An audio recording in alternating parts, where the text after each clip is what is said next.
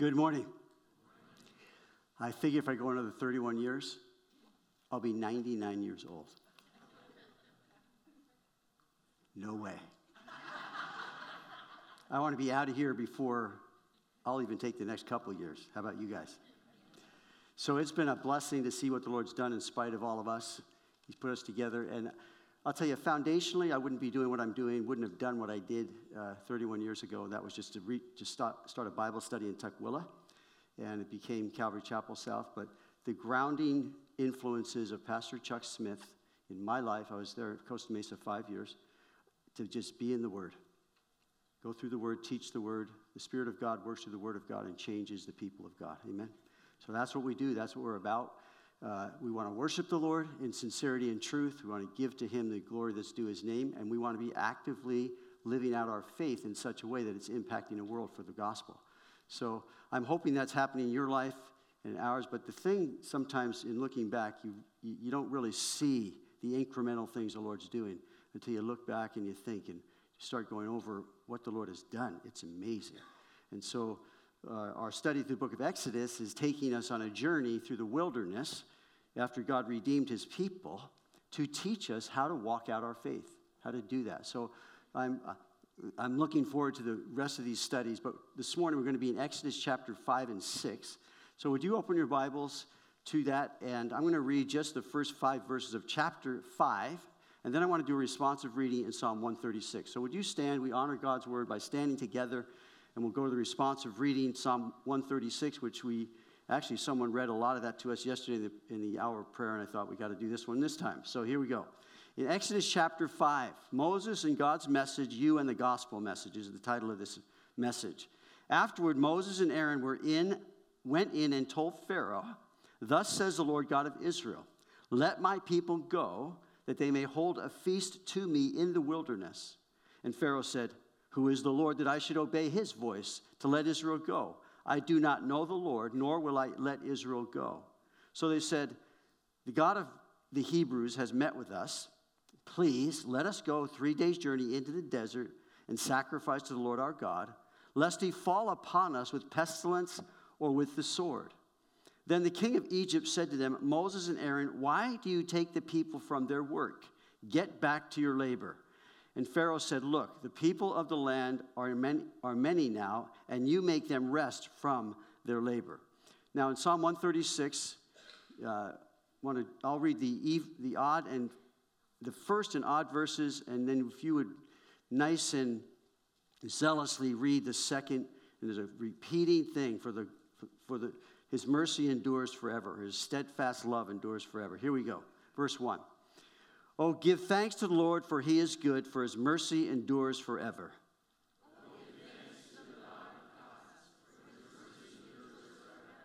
Oh, give thanks to the Lord of Lords, for His mercy endures forever.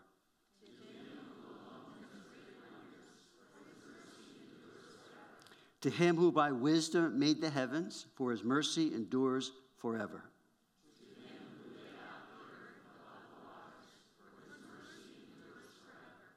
To Him who made great lights, for His mercy endures forever.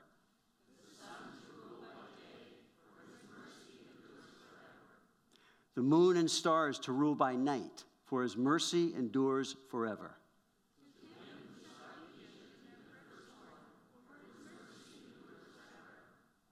And brought out Israel from among them, for His mercy endures forever.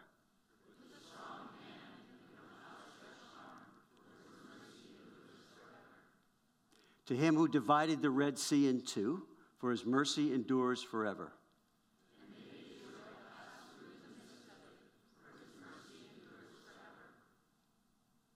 But overthrew Pharaoh and his army in the Red Sea, for His mercy endures forever.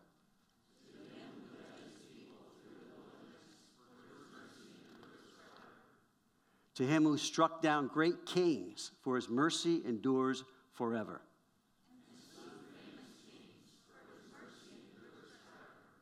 Sihon, king of the Amorites, for His mercy endures forever.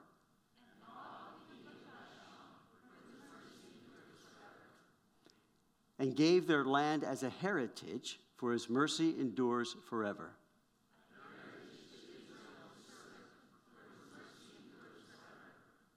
who remembered us in our lowly state, for his mercy endures forever.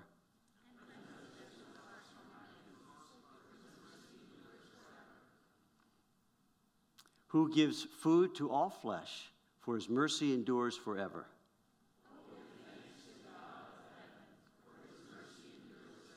Let's pray. Lord, we are so thankful that your mercy endures forever.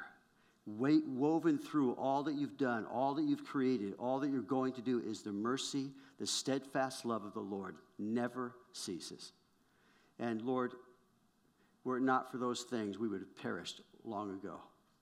But you are gracious, merciful, good, kind beyond all measure. And as we get in your word, I pray and ask, Lord, that the things that I prepared, you break them fresh and feed us, for your mercy endures forever. That the things that we need today is nourishment and strengthening, and it might be, a correction. Give us ears to hear what the Spirit is saying as we go through your word today. And I ask, Lord, your blessing over the hearts and minds and eyes of not just us, but all who are seeking you and watching or listening to your word. Bless it, Lord. Break it fresh. We're hungry. Feed us. As the deer pants for the water brook, so our souls thirst for you, O God, in a dry and thirsty land where there is no water. You are the bread of life and the water of life. You are everything. You're the becoming one, the I am that I am. So we bow in our hearts before you. Say, Lord, speak to us again from your word. In Jesus' name. Everyone said, amen. You can be seated. So as you know, the theme of Exodus is redemption. It pictures our redemption in Christ. In Exodus 1 and 2, we saw God preparing a people, that is the children of Israel. We'll talk a little bit more about that in this study. In Exodus 2 and 3, we saw God preparing a person. That person is Moses. In Exodus 3 and 4, we saw when God called to Moses and then when God calls to us last week. So God prepares a person to call a person to do his work in his time and in his way. And so be patient, my brothers and sisters, as God is at work in your life. God revealed himself to Moses in the burning bush, where God called Moses to lead the children of Israel out of bondage in Egypt into the glorious promised land that God had prepared for them, promised them. This is a huge story. And for many, it was a scary story. You didn't know what's coming up, and we don't know what's coming up either. The future is veiled from our eyes, and that's mercy of the Lord many times also. But in Exodus 3:9, it says, "Now therefore, behold, the cry of the children of Israel has come to me, God speaking to Moses. And I have also seen the oppression with which the Egyptians oppressed them. Come now," so Moses, "come now, therefore, and I will send you to Pharaoh. I see it, you're going." And Moses responds with a lot of excuses.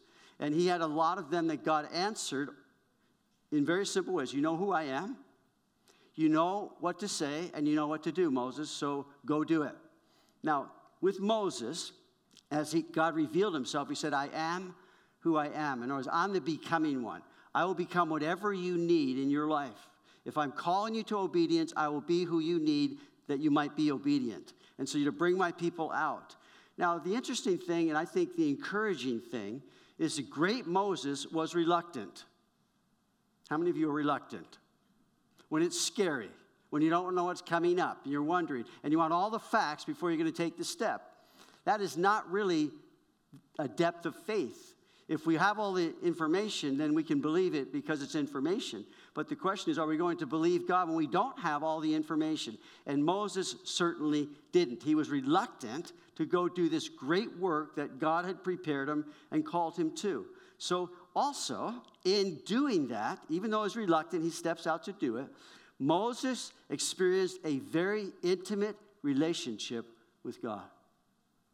If you want a deep relationship with God, if I want an intimate, deep relationship with God, it necessitates trusting him, obeying him, doing the things that are on our hearts as we sense they are from the Lord to step out and do them. Now, it's interesting in Psalm 103, verse 7, the psalmist writes, he made known his ways to Moses, his acts to the children of Israel.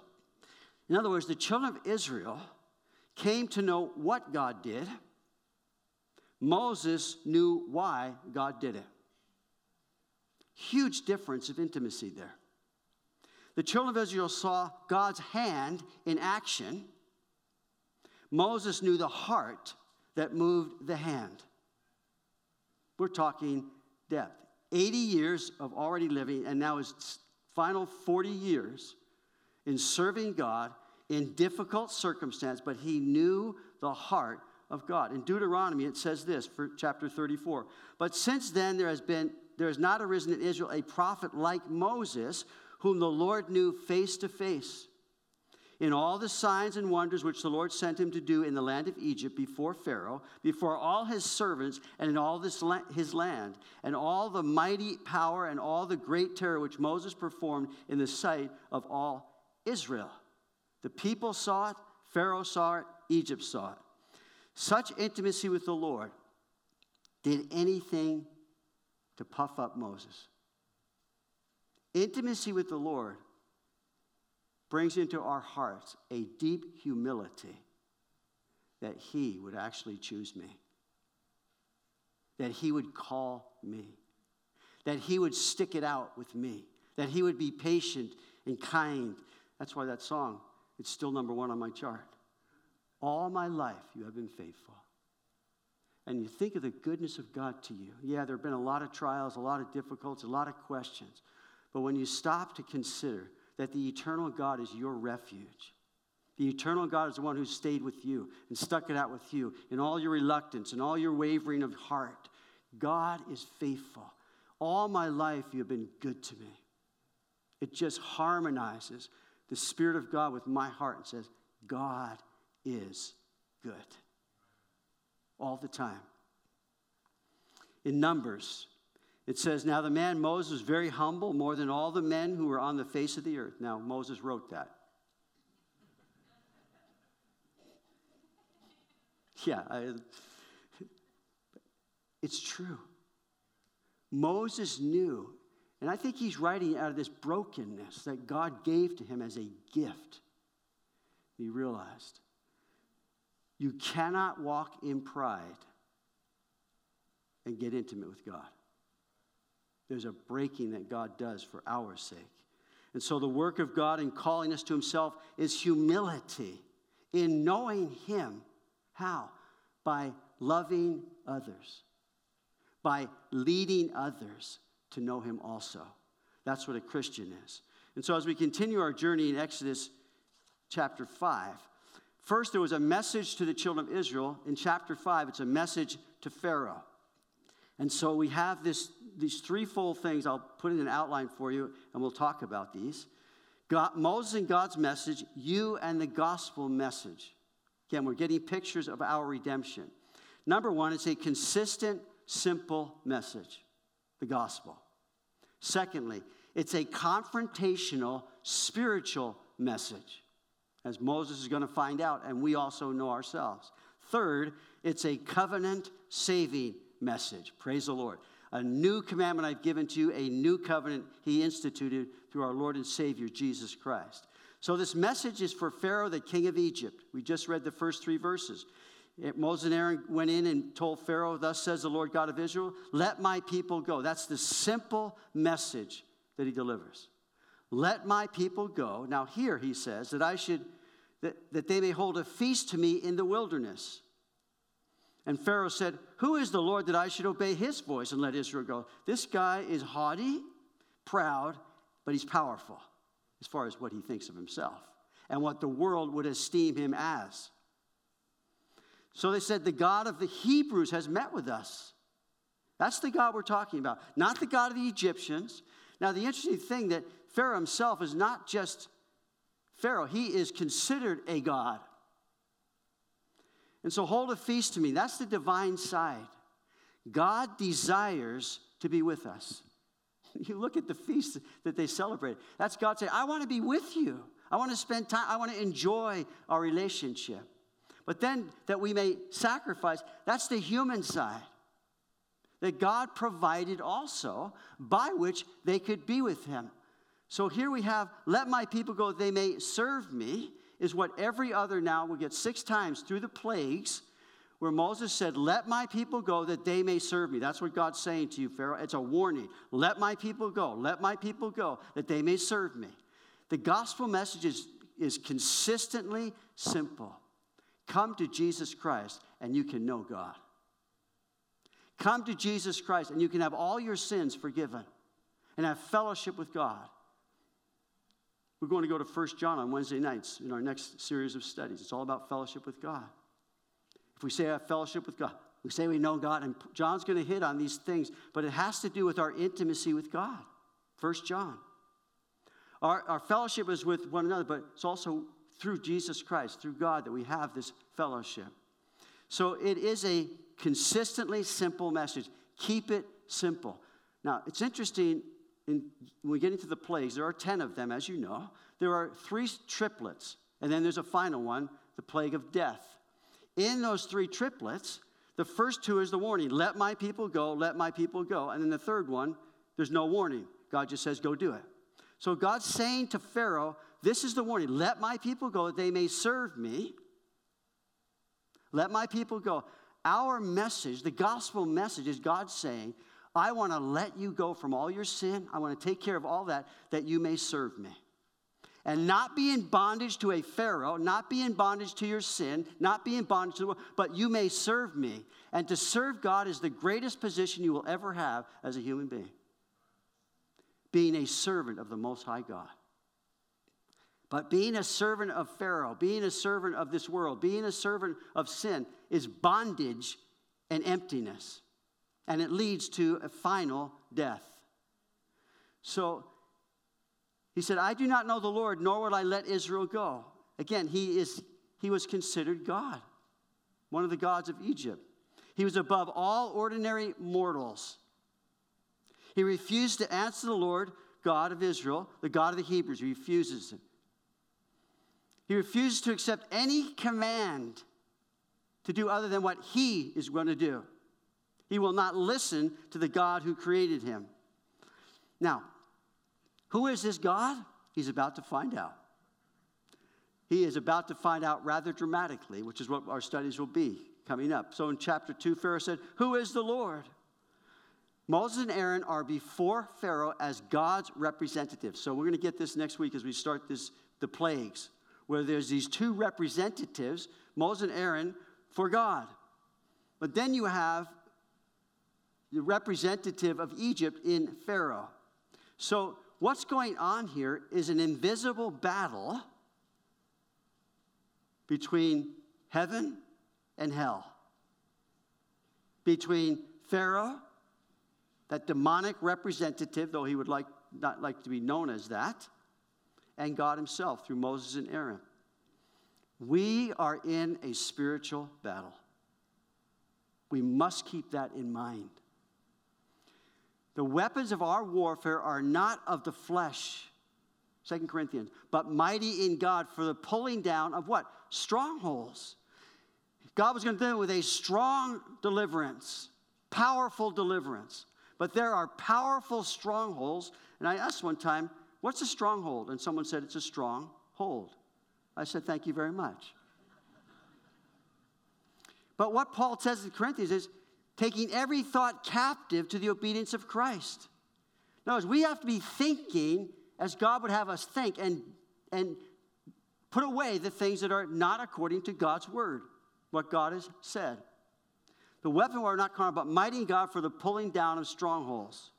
Ephesians, you know it well. We wrestle not against what? Principalities and powers, against the rulers of the darkness of this age, against spiritual hosts of wickedness in the heavenly places. Listen, you know, I know, but let me remind all of us, there is a spiritual battle going on for the soul, for the souls of sinners, and for your soul as well. There's a spiritual battle going on for the soul of your children, your grandchildren, your great-grandchildren. And the devil is great at hiding in the invisible realm of something else or someone else. And we're experiencing that, I think, on a level in our country we've never experienced before. Has it always been there? You bet it has. Has the devil been working? You bet he has. He's crafty. He's continually at work. And we wrestle not against flesh and blood. When we start getting into the flesh and blood realm, the devil goes, great. As he continues what he's doing to capture our minds, our thoughts, and not us not take them captive to the obedience of Christ and being ready to fulfill all disobedience once your obedience is fulfilled. What is the answer to these attacks? Obedience.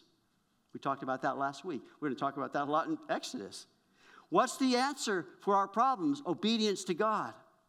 Does that take away the problems? Not necessarily, but it gives to us God to walk through the problems with us, and God will not tempt us beyond what we're able. In other words, when God calls us to obedience, He's prepared us to obey. The youngest believer has been prepared by God because now our body is the temple of the Holy Spirit. And through the power of the Holy Spirit, even a one-day-old Christian has now been equipped, prepared to walk with God obediently and walk right out of bondage to sin and all those kinds of things. Is that easy? It's not easy. I'm not being simplistic with that, obviously. There are many things that, as believers, where God takes us into His home, into His family, He then begins to heal our lives. And there are many things that need a lot of healing. Would you say amen to that? But to become a believer in Jesus Christ, to be filled with the Holy Spirit, we now have a whole nother perspective. We have a whole nother desire. We have a whole nother power. And I want to say to each of us, do not minimize, maximize that truth. Through the power of the Holy Spirit, we have been given new life. Old things are passed away. All things become new. We can walk right out of Egypt. We can walk right out of sin through the power of the Holy Spirit. But we must be instructed into how does this thing continue to deepen. My relationship with God become deeper. It's through obedience to God's word by the power of the Holy Spirit that brings us to these places. So confrontation, we are in a battle. It's for the soul, our souls, and the souls of others. Now, the interesting thing is that this request begins with a very reasonable and polite question, request. The God of the Hebrews has met with us. Please let us go 3 days' journey into the desert and sacrifice to the Lord our God, lest He fall upon us with pestilence or with the sword. It's a very reasonable request. 3 days, we want to just have a feast with God. God is entering into a controversy with Pharaoh and Egypt. That's what's going on here. I love what A.W. Pink wrote, quote, God is about to judge them, and in order that they may be judged, they must first be revealed to themselves and to all men. Had they been asked to suffer the Israelites to depart from Egypt, so large a demand might have seemed to others and certainly would have appeared to the Egyptians themselves as so unreasonable as to justify their refusal. A request is made, therefore, against which no charge of the kind can be brought. The heart of Pharaoh and his people was, therefore, revealed in their scornful refusal of a perfectly reasonable request. God was consequently justified even in their own eyes, unquote. So it's a simple request. 3 days, have a feast. Question. Has God ever judged a people whom He has not first dealt with in a very fair manner? No. He endured with much long sufferings the vessels of wrath. He is long suffering toward us, not willing that any should perish. So we have sort of a beginning invitation or beginning request that says no one, that's the beginning, but we'll see what happens. No one will be able to stand before God and say, God's not fair.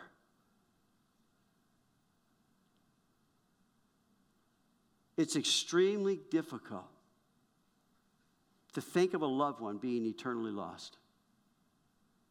That's hard. That's difficult. I'm not saying I have an answer to that because I don't. But I know who has the answer. It's God. And whatever happens at that judgment seat, whatever happens once our lives are done, whatever's happening there, we're going to find out just how good God is. And how just He has been. How long-suffering and patient. Salvation is not us meeting God halfway. Salvation is God going all the way to meet us in our sinful lostness and offer to us fellowship. Now, we're going to look more at this in depth also with Pharaoh next week. The message here only makes matters worse. Pharaoh hears it. And this is what we should expect in this spiritual battle. Then the king of Egypt, verse 4, said to them, Moses and Aaron, why do you take the people from their work? Get back to your labor. And Pharaoh said, look, the people of the land are many now, and you make them rest from their labor. So the same day Pharaoh commanded the taskmasters of the people and their officers, saying, you shall no longer give the people straw to make brick as before. I mean, it's kind of insane. Anyway. I mean, he's making matters worse for them also. And so let them go. So he is saying, yeah, you can go, but here's what you're going to do when you go. You're going to gather straw. So go, but gather straw.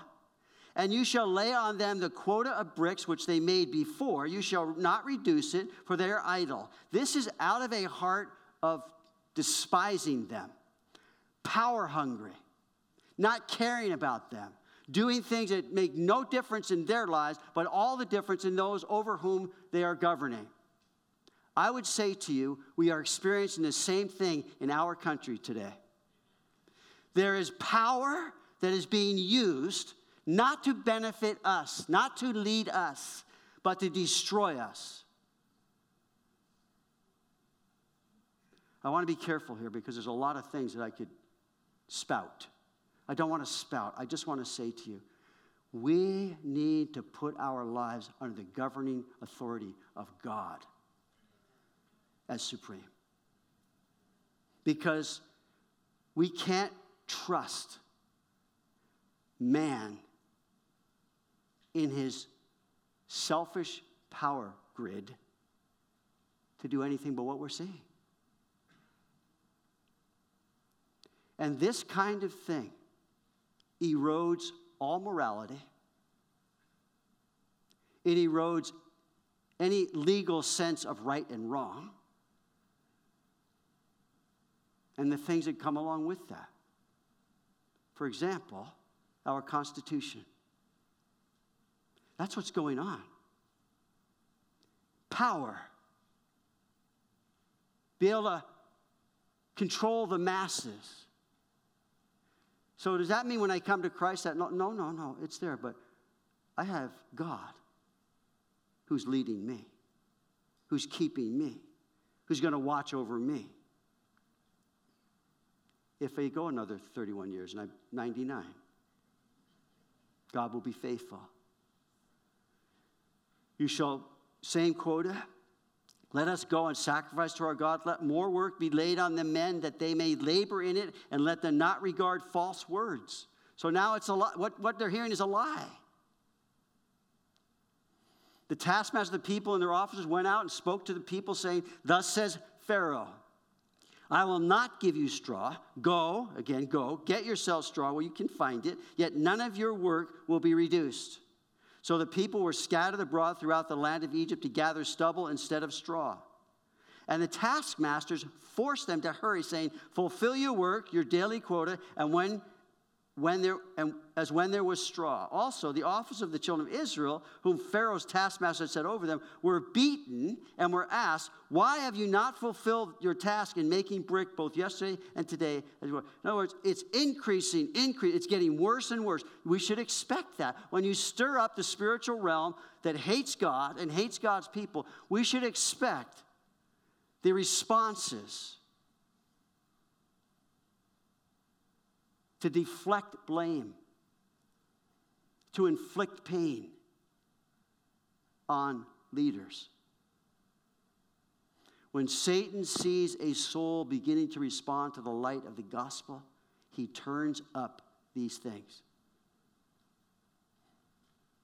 He does all he can to keep them in that bondage.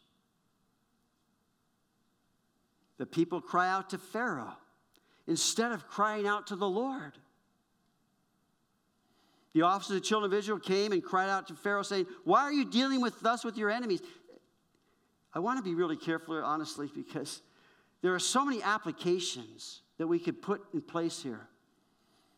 But when we're in the midst of what we're going through, who are we crying out to? Are we crying out to the government and Pharaoh? I think there's a place for that, and we're going to be talking more about that in the next few weeks. There's a place for that. We need to be light and salt in the very center of the government that we're under. But the question I have for you, as for myself, who are we crying out to for answers?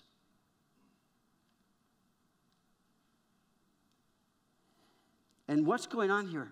Why have you not fulfilled your task? When Satan sees these things happening, and I believe that we are in the midst of seeing the church revived. And I don't say that lightly because I don't even like the word revival. It brings with it this rah. Listen, revival comes as the fruit of brokenness and repentance and prayer. And we're on our face before God saying, you got to do something here or it's not going to happen. And I hope I'll be sharing a little bit more too on Wednesday nights, 1 John study. We're going to be turning that more into a prayer meeting on Wednesday nights. And I want to exhort each and every one of you, if I might. I want to say to you, what are you doing Wednesday nights? What are your children doing on Wednesday nights? We gather here as a little oasis.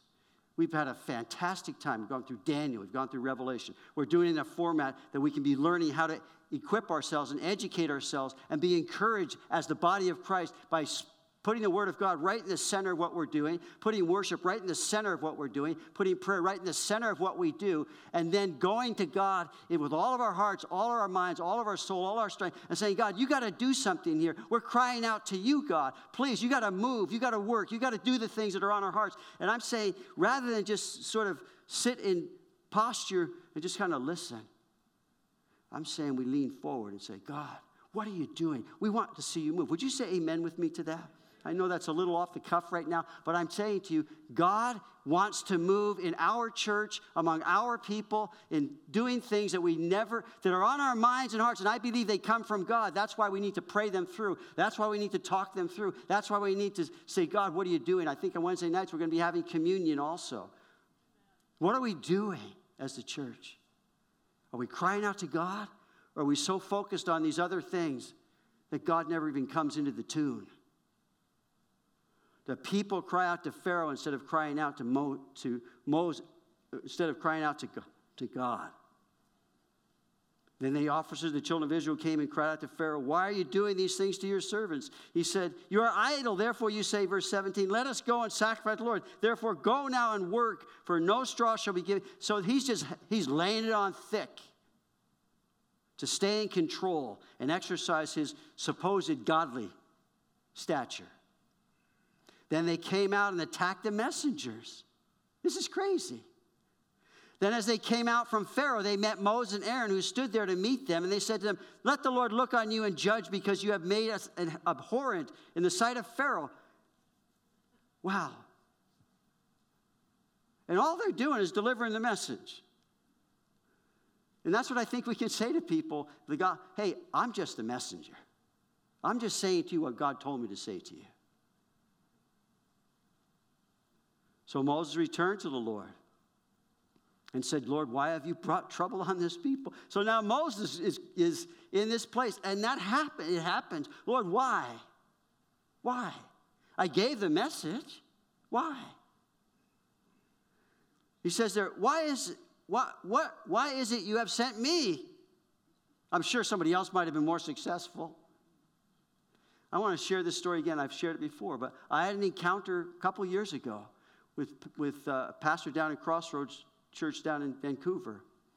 And he's talking about how he does a gospel message. He does a gospel message every service. I said, wow, I really felt prompted. I need to do that. And I was doing that for a while, and well, maybe I shouldn't tell this story. But then I'm thinking, we have this discussion in his office. Charlotte was there. Garrett was there. We have this discussion. And I'm thinking, man, I need to do that. Of course. What? So then later on in the day, I said, so, Daniel, tell me, what happens if they don't respond? No hesitation. He looked at me and I said, brother, you need to get past yourself. And it was like the Holy Spirit just freed me from something I was unconsciously operating under. I said, of course. And so these are good times for God to work. God will be dealing with Pharaoh, but he will also be dealing in the hearts of his people in this whole Exodus. So Moses returned to the Lord and said, why have you? Why'd you choose me? Have you ever asked yourself that question? Why do you choose me? God wants to say, not because of you, but because of me. What a great, your questions are good. Consistent, simple message, a confrontational spiritual message, but here it is. It's a covenant-saving message. So look what happens, chapter 6. Then the Lord said to Moses, now you shall see what I will do to Pharaoh, for with a strong hand he will let them go. With a strong hand he will drive them out of his land. So it's still God has allowed this whole thing to go on, that now he's going to say, now is time. And there are things God's doing before it's time, but now he's saying, now you're going to see. You're going to see what I'll do to Pharaoh. You're going to see my power on display. You're going to see how absolutely powerless Pharaoh and all of his gods and all of his armies are when it comes to facing me. And we stand in that knowledge. The Lord says, even your best efforts, your perfect obedience, your courageous faith are not enough. You need me if you have any chance of winning the battle. Now he also says, now you shall know who I am personally. And God spoke to Moses, said, I am the Lord. I appeared to Abraham, to Isaac, and to Jacob as God Almighty. And by my name, Lord, I was not known to them. I am the Lord. 4 times in verses 2, 6, 7, 8, 29. Faithful and true is the Lord. Saying to Moses, now you shall know who I am personally. What a great fruit. What a great thing he does. God's special relationship with Moses. My name is Lord. Was not known to them, but I know you as Lord. The special significance of my name to you, Moses. May I say to you, it's the same for every one of God's people. You are going to know me personally. You shall see what I will do to Pharaoh, but you're going to know me personally. That's the journey. That's the Exodus. Special significance, personally, to know the Lord. And so deeply intimate was Yahweh with Moses. Moses, apart from the patriarchs, chosen as my messengers, you are my messenger in a special sense, uniquely. My love for you, you're going to translate that into my love for people. My faithfulness to you, you're going to translate that into my faithfulness with the people that you're leading. Amazing. Now they shall see and know what I will do for them. I've established my covenant with them to give them the land of Canaan, the land of their pilgrimage, in which they were strangers. So God's saying, I established my covenant. I promised them that I will do this. I'm going to do it. You shall see and know what I will do through you, Moses. And I have also heard the groanings of the children of Israel when the Egyptians keep in bondage. And I've remembered my covenant. The message goes out from God to Moses. I remember my covenant. I established my covenant. Therefore, he says, now say to the children of Israel, who, by the way, just had severely mistreated him, said, we want nothing to do with you. You go back and you say to them, I am the Lord. Now these 7 I wills, there are 2 other places in Genesis 17 and Jeremiah where there are 7 I wills of God. It begins with I am the Lord. Covenant establishing Lord. The framework of the covenant, the divine assurance of God that he will do these things. That's the message. That's the gospel message. I will bring you out from under the burden of the Egyptians. I will rescue you from their bondage. I will redeem you with an outstretched arm and great judgments, power. I will take you as my people, and I will be your God. Then you shall know that I am the Lord your God, who brings you out from under the burden of the Egyptians. And I will bring you into the land which I swore to give to Abraham, Isaac, and Jacob, and I will give it to you as a heritage. I am the Lord. Applause. So Moses spoke thus to the children of Israel, but they did not heed Moses. Not like before. They bowed their head in worship. Not this time. They're kind of mad at Moses because of the anguish of spirit and cruel bondage. As far as the children of Israel were concerned, the message was a hoax. It doesn't really work. It's not really what's going on. Pharaoh was not impressed, and neither were the children of Israel. And the Lord spoke to Moses, saying, go in and tell Pharaoh, king of Egypt, let the children of Israel go out of this land. And Moses spoke before the Lord, saying, the children of Israel have not heeded me. How then shall Pharaoh heed me? For I am of uncircumcised lips. All God's saying to Moses, go and deliver the message. Go and deliver the message. The results are up to me. No, there's a subtle, I love this. It says there, Moses spoke before the Lord. I think this is something that is so intimate and special. You see, there's a subtle wording here that we might easily miss. It says, then Moses spoke before the Lord. You go back to Moses' interaction with the Lord 6 times. What we read is this: Moses said to God. Moses said to God. Moses said to God.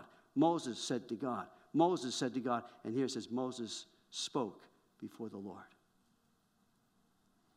I believe there's something special going on here of Moses, no longer the reluctant Moses, but the obedient Moses.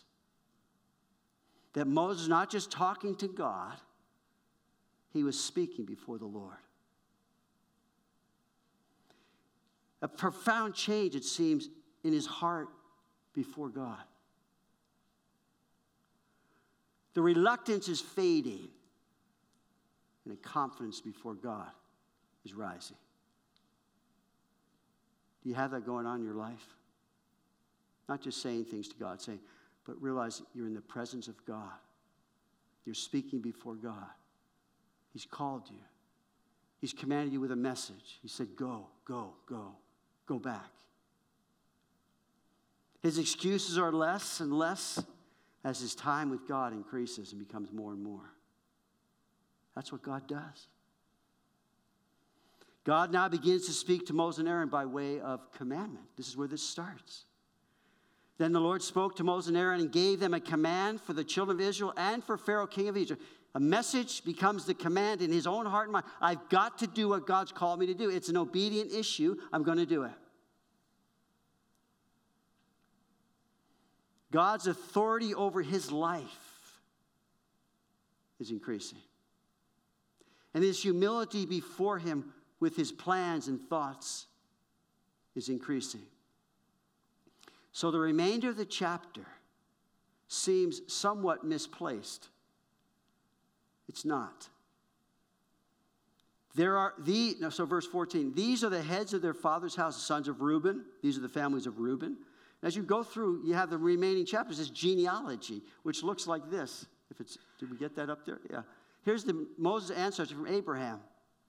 So in the Bible knowledge, so there's Abraham, then Isaac, then Jacob, then Levi, then Amram, and then Aaron, Moses, and Miriam. That's who's speaking. That's who this is all about. Bible knowledge commentary says this, quote, this passage puzzles some readers because it seems to be an unnatural insertion into the narrative. However, the genealogy was placed here to identify Moses and Aaron more precisely because of the prominent position they were assuming as representatives of the people before the Egyptian state. In verses 26 and 27, which close this passage, tie this unit with verse 13 and explain why the genealogy is given. It was this same Aaron and Moses, verse 26, repeated in verse 27, and they were the ones who spoke to Pharaoh. Then you get into all these, so this genealogy is there because God is saying, these are the same men, real in history. This whole covenant thing, this whole of what God did is historical, and it's true. It's by these men who lived, and it's true. So verse 26, these are the same Aaron and Moses to whom the Lord said, bring out the children of Israel from the hand of Egypt according to their enemies. These are the ones who spoke to Pharaoh, king of Egypt. Real people, real men in time and space and history. This is who did this. And may I say to you, there's a note being written about what you're doing with your life, with the message God's given to you. Came to pass, verse 28, on the day the Lord spoke to Moses in the land of Egypt, that the Lord spoke to Moses, saying, I am the Lord. Speak to Pharaoh, king of Egypt, all that I say to you. But Moses said before the Lord again, Behold, I have uncircumcised lips, and how shall Pharaoh heed me? You asked that twice. To be continued. Amen. Stand with me. Let me pray, and we'll worship together.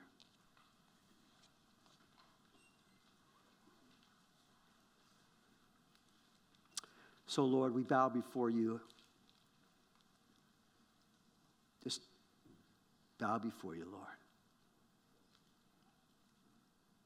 And we thank you for the gospel of Jesus Christ, which is the gift of God unto salvation. We thank you that you even trusted us with this treasure in earthen vessels, that we should proclaim to the world, that we are actually an example to the demonic realm through the gospel of Jesus Christ. Your power, your promises, your purposes, the things for which you have called each one of our lives to know you, the only true God, in Jesus Christ, you said. And we have that same message, Lord. The same one. So I pray you'd help us, Lord. You'd fill us, Lord. You would lead us, Lord, into a deeper intimacy with you that translates into a greater understanding of how wonderful you are, how wonderful it is to serve you, and how powerful you are to actually use our lives to change eternal destinies of people in this world. We take that to heart. As we bow our hearts before you, Lord, we take that to heart. And I'm going to ask you to do that as myself. We would just confess, Lord, to you our reluctance many times, our excuses many times. Help us, Lord, to have the fellowship with you that changes that. Help us, Lord, to spend time in your word that changes that. Help us, Lord, to understand that we've been given the power of the Holy Spirit that changes that.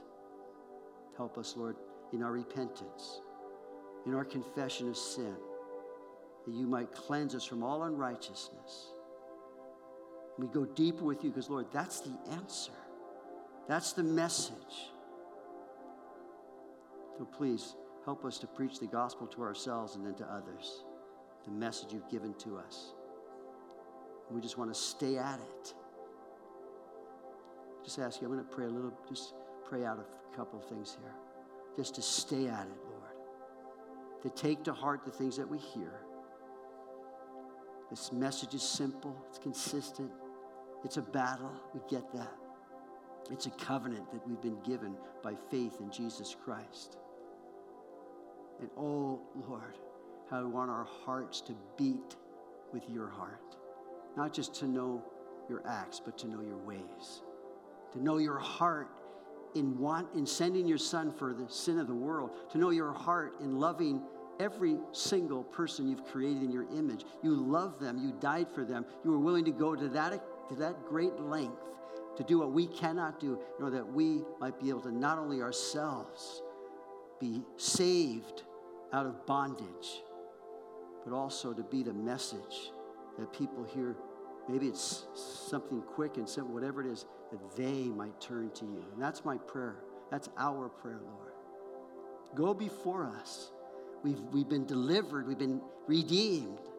Go before us on a daily basis with this message in mind. The gospel of Jesus Christ is the power of God unto salvation to everyone who believes.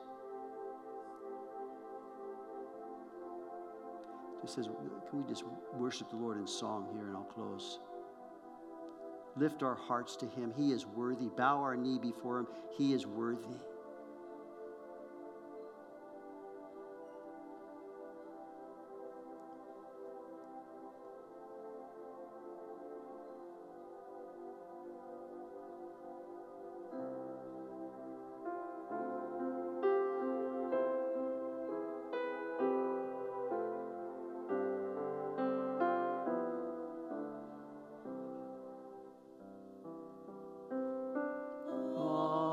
To Jesus I